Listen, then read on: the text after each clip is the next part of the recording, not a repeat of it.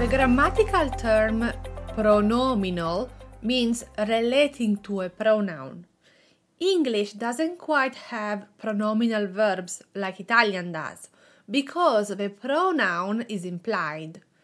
For example, when we say I am getting dressed, io mi vesto in Italian we are using the reflexive pronoun mi. In English, we could say I am getting myself, the me, dressed. But in a sense that myself is implied, is not quite used as it is in Italian. Io mi vesto. Today we are talking about pronominal verbs, specifically idiomatic pronominal verbs. Iniziamo! Ciao and welcome back! Bentornato, bentornata! Sono Margherita, your host and content creator for Italian learners. This is episode 47 and it is part 1 of pronominal verbs. Download your guide at italianmatters.com/47. First, what do we mean by pronominal verbs? Pronominal verbs have one or two pronouns in their infinitive form. For example, entrarci is a pronominal verb. We have entrare, the final E is dropped, and the pronoun ci is attached to the end. We get entrarci, and this is an idiomatic verb, and the meaning is to have to do with something. We can say, for example, non c'entra niente. It doesn't have anything to do with it. Non c'entra niente. It is an idiomatic pronominal verb because entrare is the infinitive, to enter, and ci is the pronoun. When we put them together, we get a different meaning, so to have to do with something. The meaning of entrare, the original infinitive, changes when the pronoun is added. Keep in mind that reflexive verbs and reciprocal verbs are also pronominal verbs because they use pronouns in their infinitive form. Vestirsi, to dress oneself, is a pronominal verb and also a reflexive verb.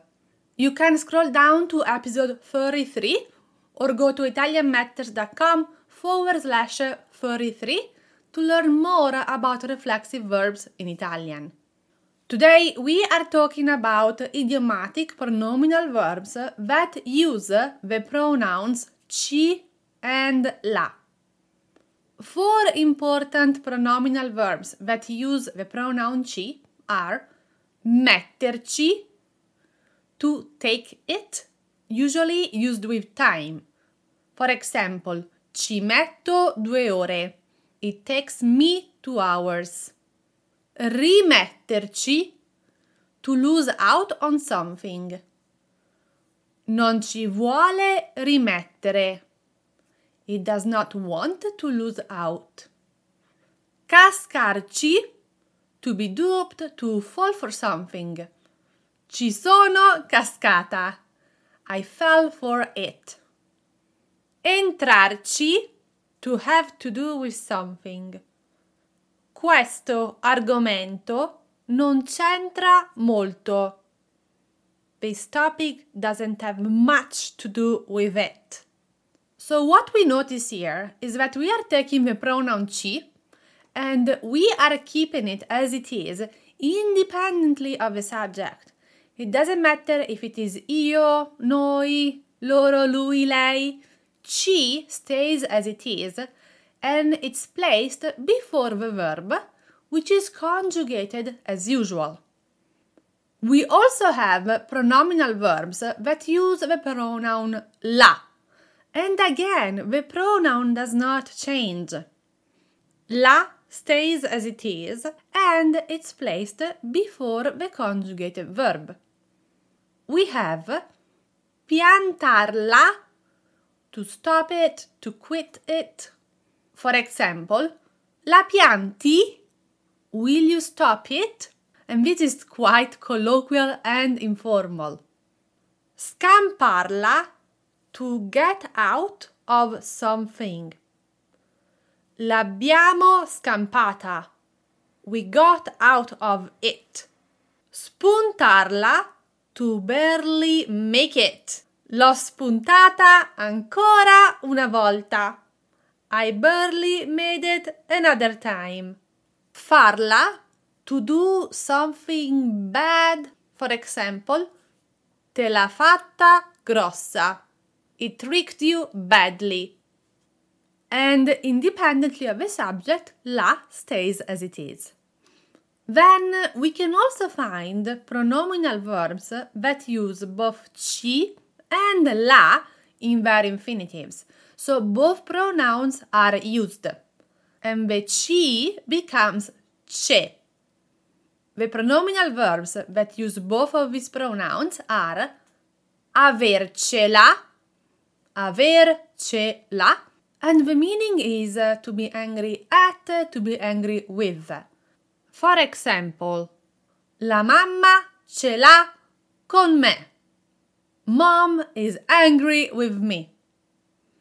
Mettercela, to put in all the effort. Ce l'ho messa tutta. I put in all my effort.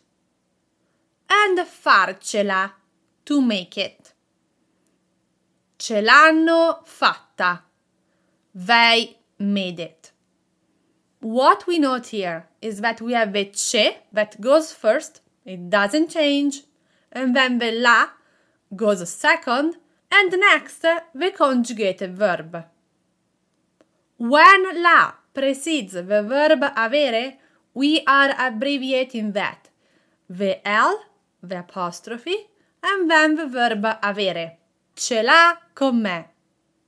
La is L, apostrofo, H-A, the verb avere.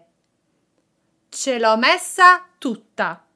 Again, la is abbreviated L, apostrophe, H-O. Ce l'ho messa tutta. Benissimo! If you want a summary of this episode, make sure that you go to italianmatters.com/47. Ci vediamo settimana prossima con la seconda parte. I will see you next week with part 2. Ciao!